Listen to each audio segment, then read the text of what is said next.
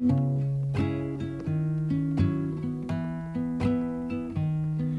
Shankill Butcher's right tonight.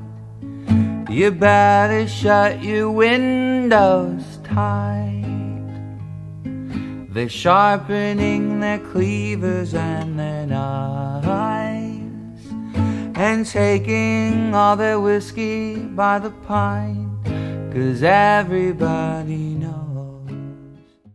Welcome to Sundays on the East End with Bridget Leroy and Alex Sokolow. This is Bridget Leroy, and my guest host today is actress, writer, producer Georgia Warner. How are you? Hello. Oh, I'm very well, thank you. Oh, it's good. lovely to meet you, Bridget. Good. We're going to bring on our guest. She's my mother. Yes. Full disclosure, Georgia Warner is my daughter. We're going to bring on Maureen Callahan, our special guest today, who wrote the book American Predator, which is really amazing, Georgia, because I do for WPPB, I host the Authors Night. Mm-hmm. And at Authors Night, which is a wonderful event that raises funds for the East Hampton Library, I call it like speed dating with authors. I try to speak to as many authors as I can. And there's 100 authors, and there's some of them that range from, you've never heard of them to the very, very famous, And Maureen came up to talk to me, and there's about an hour into the 2 or 3 hour event, and she was the only author whose books had completely sold out. And I was like, incredible. Right. I was like, whoa. So I went home, and sorry, bookstores, I love you, but I downloaded it onto my Kindle. It's called American Predator.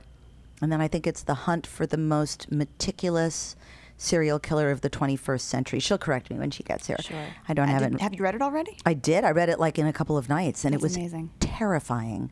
Oh, I'm sure. She's a marvelous writer, and has a background in writing a column for the New York Post, and her specialty actually is like fashion. I want to ask her when we bring her on, fashion and trends and New York subculture. Anyway, it's all really interesting. It is interesting. There's such a trend right now of, I don't want to say a trend of serial killers. That sounds don't freak out, everyone. But of just fascination with the way that the criminal mind operates. I think maybe since Dexter or CSI, there's like all these. It's amazing how many.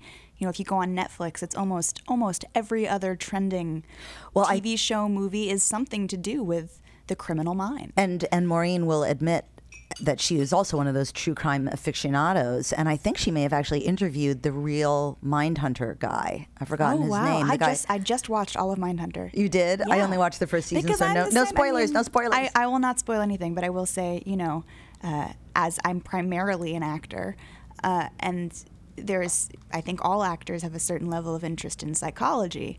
And on Mindhunter, I mean, just seeing some of the actors who portray, as an actor, you never want to, crazy isn't interesting. What's interesting is trying not to be crazy. Or just the levels of, unique perspective. And so you have some of these actors playing serial killers who've just done some really gruesome, weird stuff. And just the way, the sanity with which they approach these roles, the level-headedness, it's just fascinating. I'm sure it's not created for the show. Well, but that's to bring. It's an interesting point because both the actor and the writer have to get into the head of the person they're writing about or portraying. Sure. And I wonder. I mean, has there ever been like an actor that you know of who just kind of got too far into it? Have you read any stories about that and just like freaked out? Oh yeah, Stabby Jimmy. There is no Stabby Jimmy, Georgia. You just made up that name. Oh, well. No, I mean personally. In my life, no. I mean, a little bit. I mean, didn't Vivien Leigh kind of have a little bit of a mental snap after playing so many crazy people? I mean, like Blanche DuBois, or yes, Vivien Leigh when she played Blanche DuBois and Scarlet and all that. I think it was soon after the Blanche DuBois years. She had a little. I mean, don't quote me on this, but it seems like she had from my understanding, it went a little too far into the role, and so did and what's that? I haven't seen the documentary yet, but Jim Carrey. That when he did Man on the Moon, which I guess is more probably like depression than insanity or anything. But there's that documentary out, Jim and Andy, I think it's called, and it's about how he completely lost himself in this character and got really deeply depressed and existentially confused. Well, Maureen Callahan, when she comes on, is going to talk about what it was like. And she didn't just get into the mind of, she'll talk all about Israel Keyes when she comes on, but she also interviewed a lot of the FBI people. And it's more than just a story about a serial killer. It is also a story about facts like the FBI had him in custody for 7 or 8 months, I think, before they let the public know. So what were they doing during those 7 or 8 months with him? Maybe, well, I don't know. That's a good question. I mean, I would think maybe just trying to make sure that it was really him and maybe trying not to freak people out. I don't know. Yeah, that's very strange. But that it was didn't also hit the interesting public. to me, and I don't know where I read this about Maureen. It might have been on the sleeve of the book or whatever, but that Israel Keyes, that's his name, Yeah. right? That the killer on which her book is based was because I thought, I've never heard of this guy. I've heard of, Ted Bundy. I've heard Right. And And he was a big fan of Ted Bundy, that's by what the way. I was going to say. That's what's so interesting to me, the fact that these serial killers have other serial killer idols. And there really are not that many serial killers. It's the exception rather than the norm. I mean, as we know, most murders in America are, crimes of passion Sure. or, the momentary loss of sanity, rage, something like that. Revenge. It's usually personal. Yeah, exactly. It's usually personal. That's what I mean by a crime of passion. But a serial killer is an entirely different animal. I mean, it has to do with control, with power, and all that kind of stuff. So it's really interesting. It's interesting, and I don't know. I think this is based on a true story, and I don't know if this is a far jump. But I just watched Unbelievable on Netflix, which is based on a true story of this. Is that the woman that no one believed, and you don't know whether what is it about? Woman. So, God, I can't remember her name, but it's the story of a young woman who I don't want to give too much away, but she, we understand, it opens on her rape, basically, that we see bits and pieces from her point of view, and she goes right to the cops. But because she comes from a kind of a broken background, going from foster home to foster home, and has a history of attention seeking, according to her foster mother, the police are tipped off that maybe it didn't really happen. And then it's kind of how it all unravels. But the reason I bring this up is because the flip side of it, it's sort of her story and her journey of, I don't even know if it happened myself, sort of confusion, right. versus don't give away the end. I won't. I mean, you kind of know where it's going from the beginning, but I won't give it away. But on the other side of that, you have these two female detectives. One who is played by Toni Collette, who's just unbelievable, right. and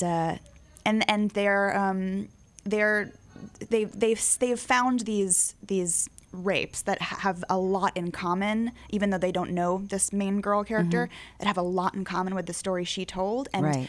they're realizing that there's this sort of serial rapist. But what's interesting, talking about, how, the random selection of serial killers and stuff, or how it seems that way, is that this, and if it is based on a true story, this person wasn't raping blondes. It was like he had a young overweight woman, a very old lady, a middle-aged black woman. It was like he was collecting a demographic. Well, that's very much like this, the subject of Maureen Callahan's book, Israel Keyes. He traveled around. I mean, she'll tell you, it's just fascinating. And, I mean, the lengths he went to mollify his need to commit these sometimes rapes as well and murders and leave no trace whatsoever and not even bodies to be found. But I think he had kill kits in something like 40 states. And he would like transverse the United States in one day. Like I think he lived in Arizona, and he went to Alaska by bus, train, automobile. Renting a car, then taking a plane, then taking a helicopter. Like there was no way to trace him. And I mean, we'll bring this up when she comes in. I don't want to give away all of her topic, but I think he had 12 known murders in 20 years or something. I mean, it was a long time. 12 is what they could, Well, unless they're validate. unless they're missing 50 others, you have to imagine that each of these took an insane amount of planning and fixation, and it's just so interesting to me how these. I mean, this is something I do not understand. Not that I understand really anything about. I get the control aspect, I get the rage aspect, but why these particular victims who have no relationship to the killer are chosen is very confusing to me. Yeah, it's very interesting. So we're going to bring on Maureen Callahan after we take a break. This is Bridget Leroy, Sundays on the East End with Bridget Leroy and Alex Sokolow. Subbing for Alex Sokolow is Georgia Warner. Heyo. And we're coming to you from our sponsor, the Bridgehampton Inn and Restaurant, which serves breakfast to the public every day from 8 to 10:30, I believe, and dinner at night. It's a wonderful place. It's right on Main Street, Bridgehampton. And we're coming to you on 88.3 WPPB FM, Long Island's only NPR station. We are listener-supported public radio, Peconic Public Broadcasting, and you can also stream us online at 883WPPB.org. We'll be right back.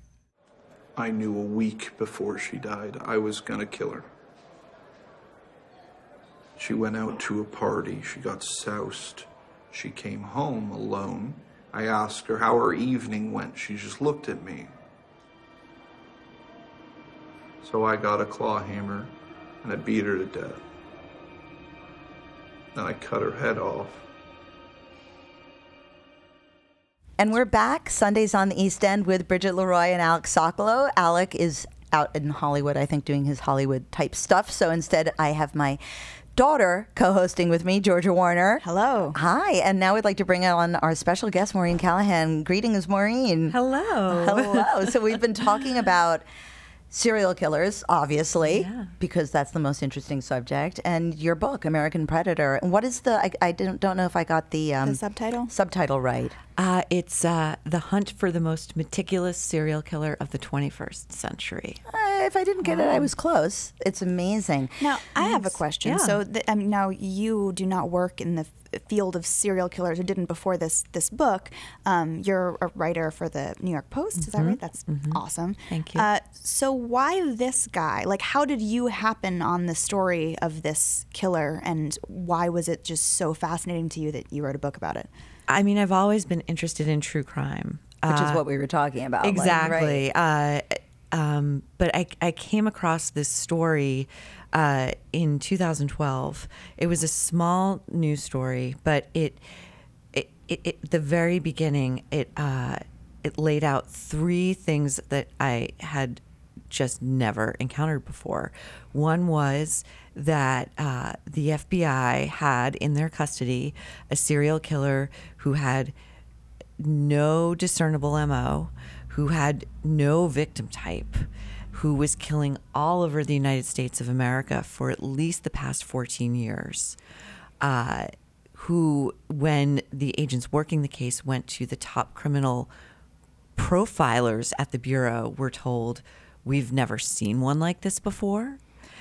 Well, that would certainly spark my interest. 100%. And what also was made clear was that the FBI had this guy in custody for the past 9 months, but we're just now making the case public. So why is that a secret? So it just, the whole thing, it fascinated me from the get-go. I'm fascinated now. I want to find out about this dude. Read the book. Well, I'm gonna. Buy the book. For Go, Pete's go. sake. Georgia.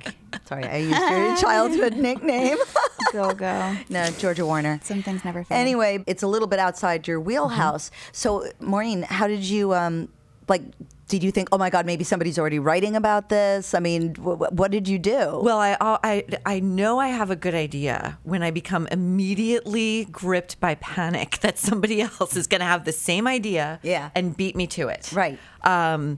As far as it being outside of my wheelhouse, I mean, in my role at the Post, I'm kind of a generalist. I'm interested in a lot of different things, and I get to report about. Well, I want to talk about that later, especially about New York Did you ever write about the mole people? Because you write about New York subcultures. But I feel like the mole people have been done so well by so many others, including an amazing documentary that came out, I believe, in the late 90s or early 2000s.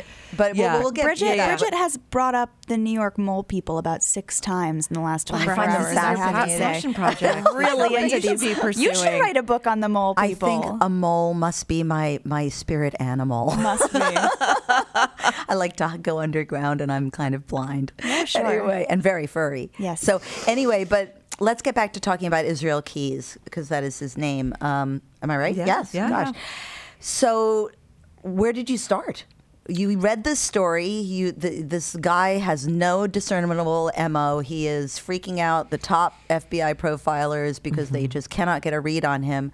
What was the first thing you did after reading this? I went to the FBI. You went to the FBI? Like, went you to went the and knocked FBI. on the door in Quantico, like, hey. I did the digital age equivalent. I sent a very thoughtfully worded email. How did you even know? I mean, I'm really trying, like, yeah. how did you know who to contact? Yeah, and specifically, what was the subject line of your email? Because I have to imagine, they have to screen their email. It must have been regarding Israel Keys. It's a It lot must of have been- exclamation points. Actually, no. You don't want to come on too strong. Sure. But what I knew was going to work in my favor was that the FBI had appealed to the public at large for help with this case. Oh, okay. Okay. So, and then when you think about it, and you, when I went on the site, which it should have been obvious to me from the beginning, but the depiction of federal agents in movies and television and books, it's their greatest recruiting tool, and it's free advertising.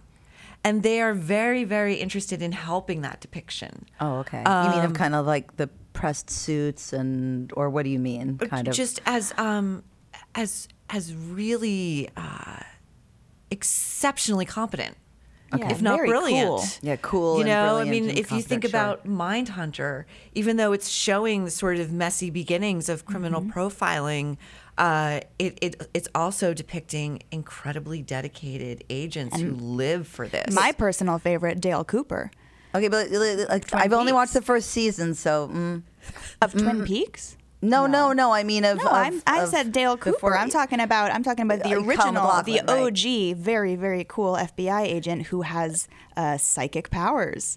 That Does he, if that like- doesn't make you want to join the FBI, I don't know what would. That's right. It does. It kind of like they do try to infer that they have superhuman ability in a way to, uncover a particular case, like a profiler or something like that. Almost seems superhuman.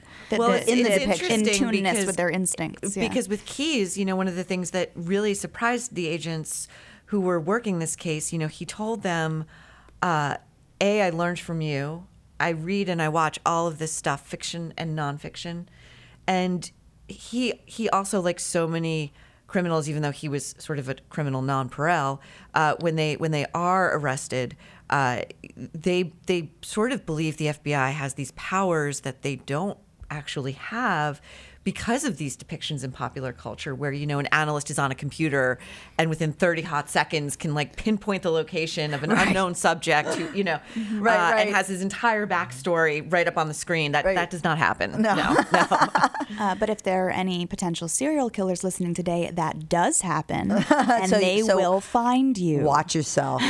They will find you eventually. Right. Check yourself before you wreck yourself. So They're already on to you. before you even do anything. But so tell us more about Israel Keys, because I may be mistaken, but didn't he kind of turn himself in, or did they actually catch him, or did what? They actually caught him. Okay, I was wrong. It culminated in a multi-state police chase. They were tracking Oh, I remember. the individual who was using the ATM card of a girl who went missing Right. in Anchorage, Alaska, about 1 month prior. But it was used in Arizona or something. It was first used in New Mexico, Right. Arizona, and then it was used in Texas, and the location kept sort of narrowing. But do you think that he was doing that on purpose? I mean, I asked every agent who worked it what they thought. Why would he do it? Because he was otherwise so smart and deliberative. right. And their thought, I thought subconsciously, does he want to get caught? Does he want to make sure he perversely goes down in history as among the masterminds of this kind of crime? But they all thought he was A, losing control, and B, just thought he was so much smarter that they would never catch him. Okay. I mean, it does. Yeah. It reminds me of the Zodiac killer and the sort of cat and mouse game. I don't know, but the idea that they got so close, they like play with "You'll never catch me," and I wonder if it was. Well, but there's that. But like Maureen said, I mean, there's those two ideas. One is, he wanted to be caught, and the other one is that he was just unraveling by that point. Sure, but what I'm suggesting is I don't know enough about it, but that there might be a middle ground of I'm going to drop you a clue that you'll never be able to pick up on because I'm too smart for you, but Well, he here's wasn't. the thing that's really, You know? I mean, the serial killer mind is not like, we can't think of it with our rational minds because they're clearly irrational. They're killing people. They're killing multiple people. So this is not a sane person. Actually, he not only is legally sane and was the subject of a 6.5 hour long psychological evaluation ordered by the court to make sure that the trial would proceed, but he was actually he's clinically, legally, psychologically, it sounds weird to say, but sane. He knew the difference between right and wrong. He went to great lengths to avoid getting caught up until this point. He had like a normal life. He lived with a woman, right? He had a 10-year-old daughter. But to your earlier point, with the dropping of the clues, you're so right, because the last great clue that he left was a ransom note with a photo of his last known victim. And in that photo, she looked differently than she had on the surveillance video from the kiosk where she was abducted. Her hair was braided. She was wearing a lot of makeup. She was looking straight into the camera.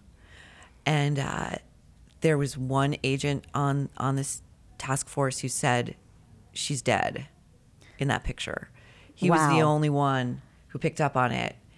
He had never worked a case remotely like this before, but he was so smart. I don't want to give everything away because I want people to actually pick up your book as well. Yeah. But I mean, he did some pretty horrible things to the bodies both before and after. Yeah. They and he did it cross gender? He did kill some men as well. He did, and what they were also really interested to know was, when he went after men, were his crimes as sexually motivated as when he went after women? Because again, he would go after anyone. But in his psych eval, he told the doctor that he was bisexual and he'd always known it. And despite his incredibly strict religious upbringing, he never had a problem with it. Mm-hmm. He was never conflicted about it. So that's right. Yeah. He had that amazingly strange upbringing. So that part is kind of like almost like one of those fiction stories where you that you would watch on TV where you go, oh, let's wait and see what his background was like. He had one of those kind of really weird cultish backgrounds, right? And they traveled around all the time. So strange. And they were always traveling around to states that were on the border of Canada because his parents were preparing for either a race war or war with the federal government. But his childhood was something I was so curious to learn about, especially because even though I was granted all of this access to the agents who worked the case, and I went to Anchorage and visited with them and sat with them, and the agent who was tasked with learning about his history, his biographical history, I would ask her about his childhood and she would never say a thing. And there was no reporting about it. There was nothing. And I thought, this is so odd. This case is considered closed by the FBI. Why are they not talking about what possibly helped create this kind of a monster? And so then that became another focus of my own investigation. Right. I can understand the aversion, if say, I don't, this is a completely uneducated guess, but like say, he was Mormon or something like that, I can understand that not wanting to be revealed because then those who are not part of that smaller sect might think like, oh, if you're Mormon, you'll become a serial killer. He so actually if they were did, trying did to start out Mormon, didn't he? Well, there you go. Yeah. I'm sorry. But Sorry to all my Mormon picked a friends. small, it's just a chance. Yeah. Sorry. total chance. Yeah, no, but I don't, that's a good point, but I don't think it ultimately was that for the FBI because his parents wound up the way that Keyes referred to it, he called them cult shoppers. They shopped from cult to cult to cult. They were Amish for a time. They belonged to a white supremacist church. They were just always in search of something more strict and unforgiving and paranoid. And so his parents were probably nuts.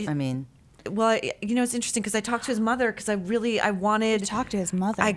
She had never talked to anyone before. Wow. And I didn't realize like a that, reporter did I? before. Oh, yeah. And I really wanted to get her version of his upbringing. And also she wasn't just like a skeleton with like a mom wig on and like sitting in a chair. Oh, dear God. Sorry, I had to go to psycho. Sorry. But it's interesting because when when one of the investigators first saw his mother at a courthouse in Texas after his arrest, he was so struck by her physical appearance. He said she looked like something out of Little House on the Prairie, and it was his first indication that there was a lot of extreme weirdness around this case. And I would imagine She's basic. She basic. She basic. I would imagine probably a lot of sexual repression and those kind of, I don't know much about the Amish culture, but I imagine there isn't a lot of sex ed.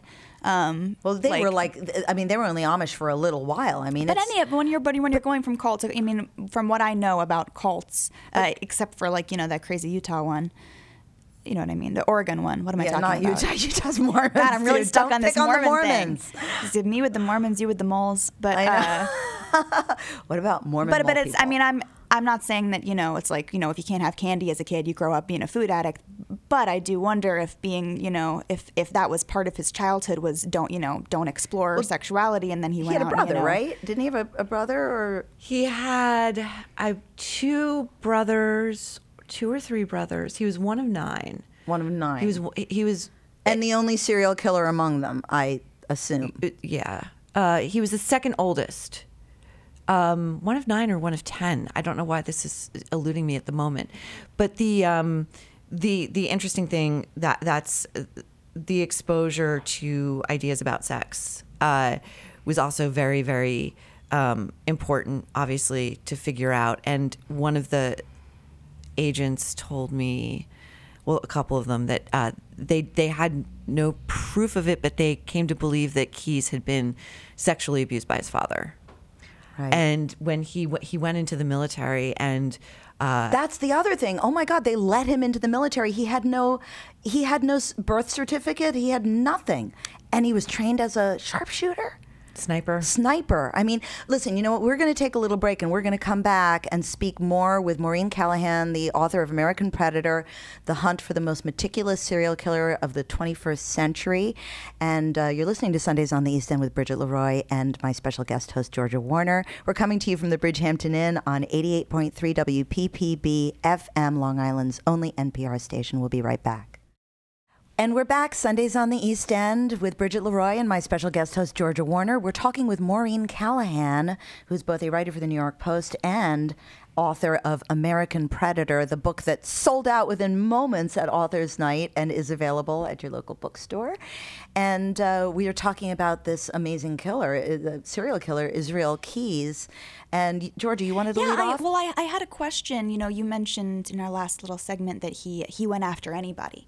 And obviously he's meticulous, as the book says in the subtitle. But now I don't remember where I read this about you or the book, but there was like 12 known murders or something over a span of how many years?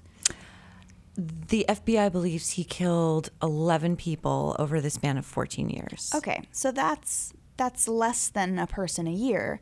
So was he just not? He wasn't trying hard enough, damn it. Well, I mean, but seriously, was he? That leads me to believe that either he was very selective and had to wait for the right person to come into his life, or he took a year or more planning, unless he just had other hobbies and he was just a busy fella.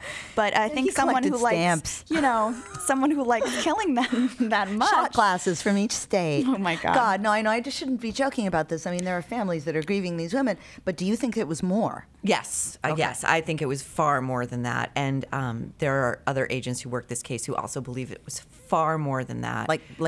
Throw out a number. I mean, I would say at least 50. I would say at least 50. That makes more sense to me. I mean, and didn't he have kill kits in different states? Yes, this was. And then explain what a kill kit is, because I've told the story and everybody goes, "What's a kill kit?" And I'm like, I don't know. I'm not a killer. I would guess like gloves. You're scaring me, Georgia. I mean, I'm guessing you don't want to leave like prints. And I know, you tell us. So these well, you tell us if we're right.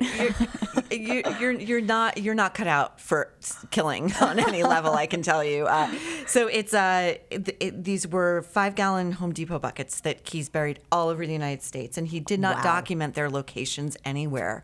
They were known only to him in his mind. So it's not like geocaching. There's no way the FBI is actually hoping that somebody will find a kill kit, because that'll put them hopefully on the path to finding more victims. But so in these, he would bury guns, ammunition, zip ties, ropes. Zip ties was going to be my next guess.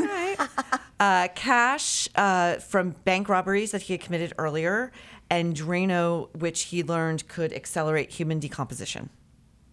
Wow. Yeah. So he would go when the urge struck, he would fly into a major city, then rent a car, then drive the hundreds or thousands of miles to one of these kill kits, excavate it, and then go on the hunt for humans. Do you worry that with the cultural obsession with true crime and stuff, and I mean, we were just talking about Unbelievable, which I just watched on Netflix, and that the detectives in that suspected a police officer because they thought no one else could know that much about how to get away with these things unless you were on the force. And I wonder, like, do you worry about going on the air and saying, hey, Drano helps decompose a body? Like, do you think people are getting, do you think that really messed up people might be getting sharper to how to get away with things because there's so much being revealed about how other people got away with things? That's such a great point. Now, to your two-pronged question, Keyes actually thought about becoming a police officer. Wow. For this very reason. Who would suspect a police officer? It would give him the ultimate cover. And secondly, it's definitely a concern. However, I would say that technology is so much better now that it's not like the days of Jack the Ripper. I mean, they have DNA things. They have all these different ways of catching people. So it's true. Projects like this are double-sided in that this case is it's an educational tool for law enforcement. That they teach this case to police departments around the country. They teach it at Quantico. He is being studied at a secret institute that the FBI maintains called the Evil Minds Research Museum. They believe what? that I want to go. The Evil Minds Research Museum? Yes. Yes, it's not open to the public. Oh, come you on. can't see the freaked out look I'm giving my mother right now after how excited she got about that. Money talks and bullshit walks. You know what I'm saying? Anyway, so tell us more. Evil Minds Research Museum. So David Fincher, before I went, had just been there to research Mindhunter. Mm-hmm. And by the time I got there... Did he direct Fight Club as well? Yeah. Sure did. Yeah, God, I love that movie. That's a whole side story, but Again, The Social Network, which is not but that yeah, messed no, up. they, Keyes told them. So when he said, "I learned from you," he said, one of the first books I ever read was Mindhunter by John Douglas. I learned a lot about how you guys think and what to do and what not to do. Another book he read was called Dark Dreams by the equally legendary profiler Roy Hazelwood. There were scenarios in that book that Hazelwood outlined that other serial killers had disclosed to him that Keyes was beginning to crib from. So wow. it is a double-edged sword. It's used by the good guys and the bad guys. Before we went to the break, we talked about the fact that he was accepted into the military with absolutely no paperwork. So, this thing, going back to you talking about the FBI having him in custody for 9 months and him being trained as a sniper, do you think I don't want to go with the conspiracy theories, but it sure sounds like one. I mean, do you think they somehow had him on their radar before as being kind of a stone cold killer that they could somehow use as a weapon? It's interesting because how and why he was able to join the U.S. Army remains a mystery. He had no paperwork, right? He said to the agents, "I did not exist on paper." He was a home birth, never went to school, never saw a doctor, had nothing. I have to imagine it's not totally disconnected from, unless he was abducting people at gunpoint in broad daylight. He was. Really? Okay. Yeah. So it wasn't about it wasn't like the catch me if you can kind of I'll convince anyone of anything sort of approach. Like, No. My theory is that they saw something in him that made him an exception to the rule, that they saw what he later displayed himself to be, which was, as he was described by the guys he served with, a super soldier. Oh, yeah. Tell me about the guys he served with. What was their opinion of him? Well, they were all scared to death of him. And they kept their distance, and he would talk to them about, in gruesome detail, like the most painful way to kill a goat. things like this. And they just sort of all kept their distance. But they would also watch as he, displayed such physical prowess and strength that, he wasn't going to go anywhere unless he wanted to leave. Right. That he was that valued. And so that's my theory. And there are parts of this case that still do remain a mystery. One of which is, Georgia, to your point, later in this investigation, the FBI reclassified it. It went from serial murder to terrorism. They've never said why. They've never publicly acknowledged that this is true. Mm-hmm. Since you and I last spoke, at least one outlet has gone to the FBI and said, why did you guys reclassify this case? Mm-hmm. And I gave them the documentation that literally said terrorism. Yeah. They said, we never did that. But that's insane because didn't he confess to like burying 9,000 rounds of ammo somewhere in upstate New York Yes, he did. something? Yes, he and did. they were cop killer bullets. They were Yes, those they hollow were. tip, the illegal Black Talons, yeah. That Black Talons. Oh my Holy God, moly. that's just amazing. This is kind of a personal question, but I, after watching, I love Dexter. I'm totally into the true crime weird stuff. Well, that's not but true, that's right. Of course, I get that, not true crime weird. Based on how the criminal mind works. Mm-hmm. But like I was gonna say, Dexter didn't really freak me out. Whereas watching Mindhunter, unbelievable, these true stories told, I make sure my windows are locked before I go to bed now in a way that I didn't usually. How has this messed you up? Good question. People ask me that all the time. The editor of the book told me that after she read it, she asked her husband to remove their in-unit air conditioner from their apartment in Brooklyn, because there's a moment in the book where he gains entry to a house by pushing in the AC unit. It actually it really hasn't messed me up that much. Partly Well, you because got to be a little messed up in the first place to want to write this book. Huh? maybe I definitely knew it was going to be dark stuff, but. It's nothing compared to like what the agents who worked this case went through. And, right. I talked to, there's a chapter in the book about the recovery of the body of his last known victim. And the agent who led that case talked to me about the PTSD that he suffers, the guys on his under his watch, the drawings that they make of the victims they recover, which he showed me, he shared them with me, and they're heartbreaking. They're the littlest victims, and these guys live with it every day. The agents up in Anchorage who were on site when they recovered her body, and stayed until the very, very end. These guys you would think are the toughest guys crying on the way home. And can you imagine the fact that here I am with my daughter, and at this very moment, my son is in England at Huddersfield getting his master's degree in forensic entomology, which is basically bugs on bodies. Like, this is the career he wants to pursue. I didn't even know that was a specialty. Yeah, it's such a specialty that University of Huddersfield is the only university in the world that offers a master's degree in forensic entomology, and they only take 20 people a year.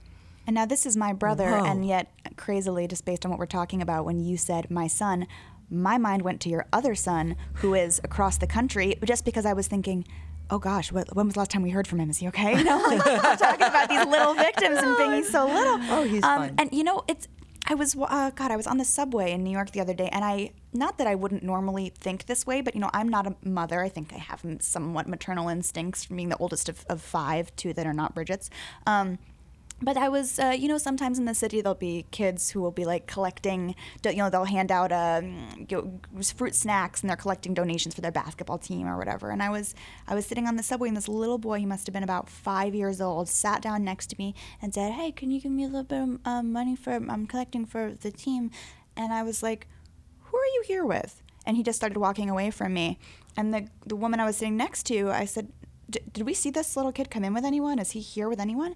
And I went after him. Again, he was like 5, and he was just soliciting people on the subway. And I said, hey, who are you here with? Who are you here with? And he wouldn't answer me. And I said, hey, do you want some money for your basketball team? Which was a little snaky of me. And he said, yeah. And I said, you have to tell me who you're here with. And he said, my brother. I said, can you point to him? And he did. And it was this guy completely on the other end of the subway. And I just thought, and I don't think I would normally think this way, but you know, in the middle of watching Mindhunter and stuff, I just thought, we're on a subway, and that I don't know how fast his brother is, but if some creep just wanted to pick this kid up by the scruff of the neck, he'd be off the subway, the doors would close, and that would be it. Like, ripe pickings, and it totally freaked me out. Well, but that's part of Maureen's, I think part of what you say is that people go missing all the time. And no one, there are teenagers who run away. And we've actually talked about this on this show when we've talked about sex trafficking, which is rampant, but people don't think it because, young girls run away. I'm putting up air quotes. Right. And they're 17 and they decide to go out and do, and they're never heard from again. I have to imagine that's part of the flip side that you talked about when I asked if you think, these sort of publications and TV shows are sort of giving hints and cheat sheets to serial killers. It's also probably making people a lot more aware of how to, not that you can weirdos. Protect completely against, someone breaking into your house with an axe or something, but, you can keep an eye on your kids a little closer and whatever, I imagine. Well, yeah, and, to that point, Bridget, when Samantha Koenig, who was Keyes' last known victim, went missing in Anchorage, this is what law enforcement thought. She's 18 years old. She has a dark past, troubled past, rough upbringing, had issues with drugs. She's a party girl. She stole the day's take, a couple $100. She went off to buy drugs, and she's going to show up in a couple of days. They made all of these assumptions based on her history, and none of those things were true. She was abducted. And had they come at this case from a completely open, non-judgmental standpoint, they would have gotten surveillance video a lot faster. They would have known immediately, as her father and the town did, that something was very, very, very wrong. And so that is one of the other, I think, educational parts of this for not just law enforcement, but for us as well. Well, it's an interesting kind of other side of the innocent until proven guilty approach, which has been so relevant culturally for a number of reasons. But the idea that things should be taken as an emergency until proven that they're not in cases like this. You know? Absolutely. Absolutely. Yeah. And, in New York City, I think we have this weird sense of false security because it is the biggest safe city in the world. And well, even out here in the Hamptons, I mean, there's sexual trafficking. I hate to kind of pinpoint it, but a lot of it from the reservation because, the thought is, well, young girls go missing and, they're off doing something they shouldn't be doing, which, again, it just brings you back to kind of like the view of women in general, young women. And all of Long Island has like enormous sex trafficking circles being indigenous nations, especially, are so vulnerable. It was a community Keyes knew and went after. He lived on a reservation. I just got an advance copy of a book that's coming out in November called Highway of Tears. I don't know if you're familiar with that case, but it's a huge stretch of road in Canada. Hundreds and hundreds of girls have gone missing on that road since 1979, most of them indigenous. Well, that brings us back to Keyes because he said, didn't he at some point laughingly say to the FBI, Canadians don't count? He did indeed. He did, because he took many, many trips to Canada, and he visited prostitutes up there, and they believe that he was what most serial killers do is they practice, and they practice on sex workers because they're never going to report crimes like that. Even if they do, nobody's going to take them seriously. And when they go missing, law enforcement does not prioritize them. So, yeah. And I imagine we don't have much time left, but as a writer for the New York Post, and we focused a lot on your book, which sounds amazing, but Thanks. I just want to hear, what are the things that you write about that aren't this? Well, let's take a break, and when we come back, let's talk about that. Right. End it on a bit of an up note. You're listening to Sundays on the East End on WPPB FM, Long Island's only NPR station. You can also stream us online at 883wppb.org. We are listener-supported public radio. It's always a good time to make a donation, and we're coming to you from the Bridgehampton Inn and Restaurant. We will be right back. Do you know why he's called Buffalo Bill? Please tell me. The newspapers won't say. Well, it started as a bad joke in Kansas City homicide. They said, this one likes to skin his humps. Why do you think he removes their skins? Agents, darling, thrill me with your acumen. It excites him. Most serial killers keep some sort of trophies from their victims. I didn't. No. No, you ate yours. You send that through now. So we're back Sundays on the East End with Bridget Leroy and my special guest host, Georgia Warner. Warner. Go Warner. And we're talking with Maureen Callahan, author of American Predator. That's the short title of it. And we've been talking about Israel Keyes. Who knows how many people he killed. And serial killers are very popular, but that's not all you do. And Georgia was just bringing that up. Yeah, I have to wonder. I mean, you said you've always had a fascination with true crime, but the field you went into, well, it sounds like you would have been a killer FBI agent. No pun intended. How is that a pun? Because you could be a killer FBI agent. Oh, God. God, you didn't catch up on that? Good Come on, grief. girl. Anyway, so yeah, you have clearly other interests that seem not very linked to this at all.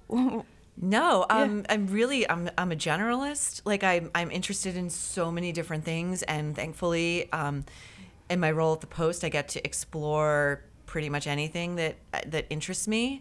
God, that is a lucky It thing is for a journalist. It is the luckiest, and trust me, I paid my dues. So it's weirdly related, but the most recent thing I wrote about in a column that's running today is O.J. Simpson's weird... You mean on Friday, October 4th? On Friday, October 4th, Okay. yep. Also available online, is O.J. Simpson's weird resurgence on Twitter. Oh yeah. Have you followed any of that? I saw some very strange posts, which you can speak to, but I was going to bring up OJ earlier because Bridget said I don't want to, give away too much of the book, but of course it's true crime, and I thought to myself, like, the OJ Simpson, People versus OJ Simpson, that American Crime Story or whatever that show is now. I knew how I didn't know much about the Central Park Five, and I didn't want to when I watched When They See Us. Holy crap, that's an amazing documentary. But OJ, I knew how that ended, and it didn't make me any less interested in figuring out how to get from A to Z. Absolutely, and I don't know if you've seen the documentary, the 7-part documentary by Ezra Edelman called OJ Made in America. It won an Academy Award. Wow. Even though it aired on TV. Wow. It was so good, but to your point, it's like we all seem to have this insatiable hunger when it comes to this topic. One of my favorite, I consider it true crime stories of recent memory, is the Theranos scandal. The Elizabeth Holmes, she was the con woman who went to Wall Street and Silicon Valley and said, hey, we can diagnose multiple cancers just by a pinprick and testing your blood. And it was horse crap. Completely made up. Wow. And she hoodwinked people who had served in the White House, and she For what? To get money or to get blood? What are we talking about? She wasn't a vampire. She wanted to become, I think, the Silicon Valley's youngest tech female billionaire, and she has yet to go to trial, but that story, you can inhale that on multiple platforms as I have. Mm-hmm. I've read the book. Yeah. I've listened to the podcast. I've watched the documentary on HBO. It's like there's just there's no seemingly satiating this weird hunger that we have. But the OJ thing, I was going to get back to that. When I was researching this yesterday a little bit, I had forgotten this key detail. And this is what makes this case so endlessly fascinating. O.J. Simpson's father was a well-known drag queen. What? Why do I not know that? Died of AIDS. Are you serious? Wow. Yeah. I never knew that. I know. Not many people know that. I mean, that's one tiny particle of his biographical history. Remind me what's going on Twitter, though. I remember seeing these tweets and going, what? But so OJ has officially joined Twitter, which has taken the very bold step of not verifying him. Although he has told the AP that is me, and he uploads these video streams where he's he's 72 years old and yet very adroit, like knows what's going to grab a headline. So his third post was refuting these rumors that have been swirling that he's Khloe Kardashian's biological dad. So that got him. Were there actually like 4 rumors? million views? There actually have been rumors. Oh my gosh. Okay. I see you're not up on your tabloid reading. I don't- I'm a I don't- biblical researcher of tabloid America. I don't twit. It's the one thing I don't do. I would argue that. I'm not on Twitter. You're so mean. I'm sorry. And funny. It's okay. I love you. But he's going on Twitter and saying these things that are designed to gin up outrage. You know, like he's talking about the Antonio Brown case, and he's saying, I really wish I could have given him legal advice. Oh my God. The best thing to do, after all, when you're under investigation is to say nothing. So he's still trying. I mean, it almost sounds like he has a manager saying, hey, you want to make some more money? Like, this is what you should do. I mean, it's horrible to say that, but I always feel like when people kind of like, whore themselves out publicity wise, they have someone behind them saying, yeah, kid, this is a good idea. This will get you 10,000 views. And then we can, make that into you can have your own show. It's kind of like, and then like it goes so badly that they become president of the United States. Because they get so Stranger popular. things, right? Yeah, right? I mean, yeah. Let me ask. I know I was the one who led the changing the subject train, but I forgot to ask about trophies, which I'm an amateur detective because I watch Mindhunter and shows that are completely fictional. But from what I understand, there's a trend of serial killers wanting some sort of memorabilia from their kills. Did Israel have something like that? He did. The FBI searched his house several times, the house he shared with his girlfriend, and they had asked him pointedly about jewelry that either belonged to his girlfriend, Kimberly, or did not. Trophy taking is something that serial killers often do because it helps them to relive their crimes. So, and there's always a sexual component to reliving those crimes. So, yeah, that's the grim. What did answer. he? What did he? It was Jewelry, jewelry. yeah. Some of it was jewelry. He took. There's the case where he entered a suburban house through the AC unit, and he abducted a middle-aged couple in the dead of night from their bedroom. Oh my God. And he took a bunch of stuff from their house and shoved it into a luggage so that it would look like they had taken off on a trip. And then he drove that luggage up to New Hampshire where he sorted through it. And Where did he abduct them from? Where? Essex, Vermont. Okay. He sorted through all of their stuff, and he was like, this is junk. It's not worth anything. So he burned it. So it's unclear what he may have kept from that couple. It always interests me that because I think a lot of these serial killers were real loner types that were a little bit suspect anyway in some regard.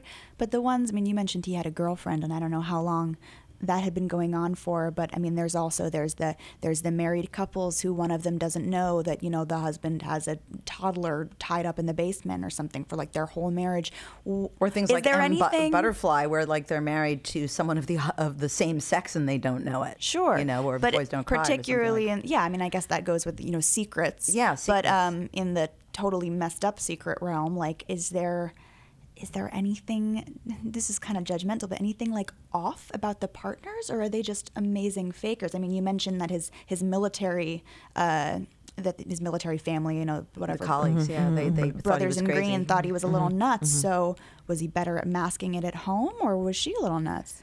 He very pointedly pursued women and he told the FBI this, who just would not question him about anything he was doing. So his first girlfriend, he called her his ex-wife. She was the mother of his child. She had a drug and alcohol problem, and that allowed him to get away with murder. And then the girlfriend he was living with at the time, at first the FBI didn't believe she could not have known, especially because his last victim was held in a shed, feet from their bedroom. For over a month. Oh, you know what I want to talk about, because we only have a few more minutes. I'm sorry to go off, but growing up, he had friends who were also killers. Is that correct? Yes. When he was a teenager, he befriended these two brothers named Chevy and Shane Kehoe at this white supremacist church that the families belonged to up in Colville, Washington. Chevy and Shane went on to become among the FBI's 10 most wanted in the 90s. Wow. They were apprehended in a highway shootout. But what's really interesting is that one of the brothers flipped on the other and said, implicated his brother as a co-conspirator with Timothy McVeigh in the Oklahoma City bombing. Wow. So And were there's these- one degree of separation between Israel Keyes and Timothy McVeigh. Yes. And the brothers, what did you call the brothers? Chevy and Shane Kehoe. Kehoe. Keys and Kehoe. It's confusing. Interesting, right? But Kehoe brothers, were they separately killers, and then one day over drinks they went, "Hey, you kill people too? Oh my God, brother!" Or were they doing this together? They were doing it together, And and not they to were be confused with the Keno brothers who are on Antiques Roadshow, of course. Sure. God forbid. But they were. It was joint crimes. They were indoctrinated by their father. Their father was also, preparing for race wars and things like that. But what I mean is that the two brothers, they would go after the same person, kill the same they person killed together. It was a Yeah. team effort. I'm not sure if they did it together or separately. They definitely knew of each other's crimes for sure. One of them is in a federal supermax and is never getting out because he killed. I think it was a drug-related crime, but he murdered a family that included an 8-year-old girl. So he's Wow. never getting out of prison. Well, this has just been an absolutely fascinating discussion. I wish we could keep going. I mean, I just love. I can't say I love hearing about this because it's all so terrifying, but it's also so intriguing and fascinating. The human mind is endlessly interesting. And what are you working on now? I'm really not Taking a working on break. anything. I'm taking a break. I mean, I think Georgia, when you asked before how has this affected me, I spent 5 years researching and reporting this book, and I'm really tired. So Good. I'm napping a lot. Take a nap, take your AC unit out, and shut the window and lock it. Yeah. You've been listening to Sundays on the East End with Bridget Leroy and Alex Sokolow, who's not here, with my co-host Georgia Warner and our producer Delaney Hafner and our special guest Maureen Callahan. How can people, I don't want to say find you, because especially after this talk, but if people want to, the book is American Predator. Do you have a website or? Yes, you can find me at maureencallahan.net, and you can also find me .net. .net. Yeah, someone else has the com. Okay. And is the book for sale on Amazon, bookstores, Kindle versions, all across? Audio, Great. yeah. Or our local bookstores out here in the Hamptons. Absolutely. Fantastic. Yeah. And I'm also, you can find me at the Post anytime. Yeah. You can email me there as well. mcallahan@nypost.com. Okay, great. Well, thank you so much. This has been an incredible Enlightening. beginning to the Halloween month. So Thank which you was so much. unintentional. So sleep tight, kids. Yeah, and be well, stay well.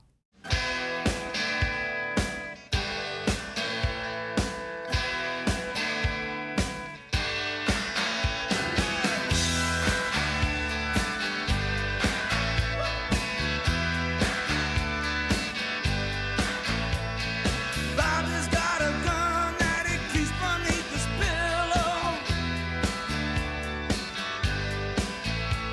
Out on the street, your chances are zero. But take a look around you. It ain't too complicated. You're messing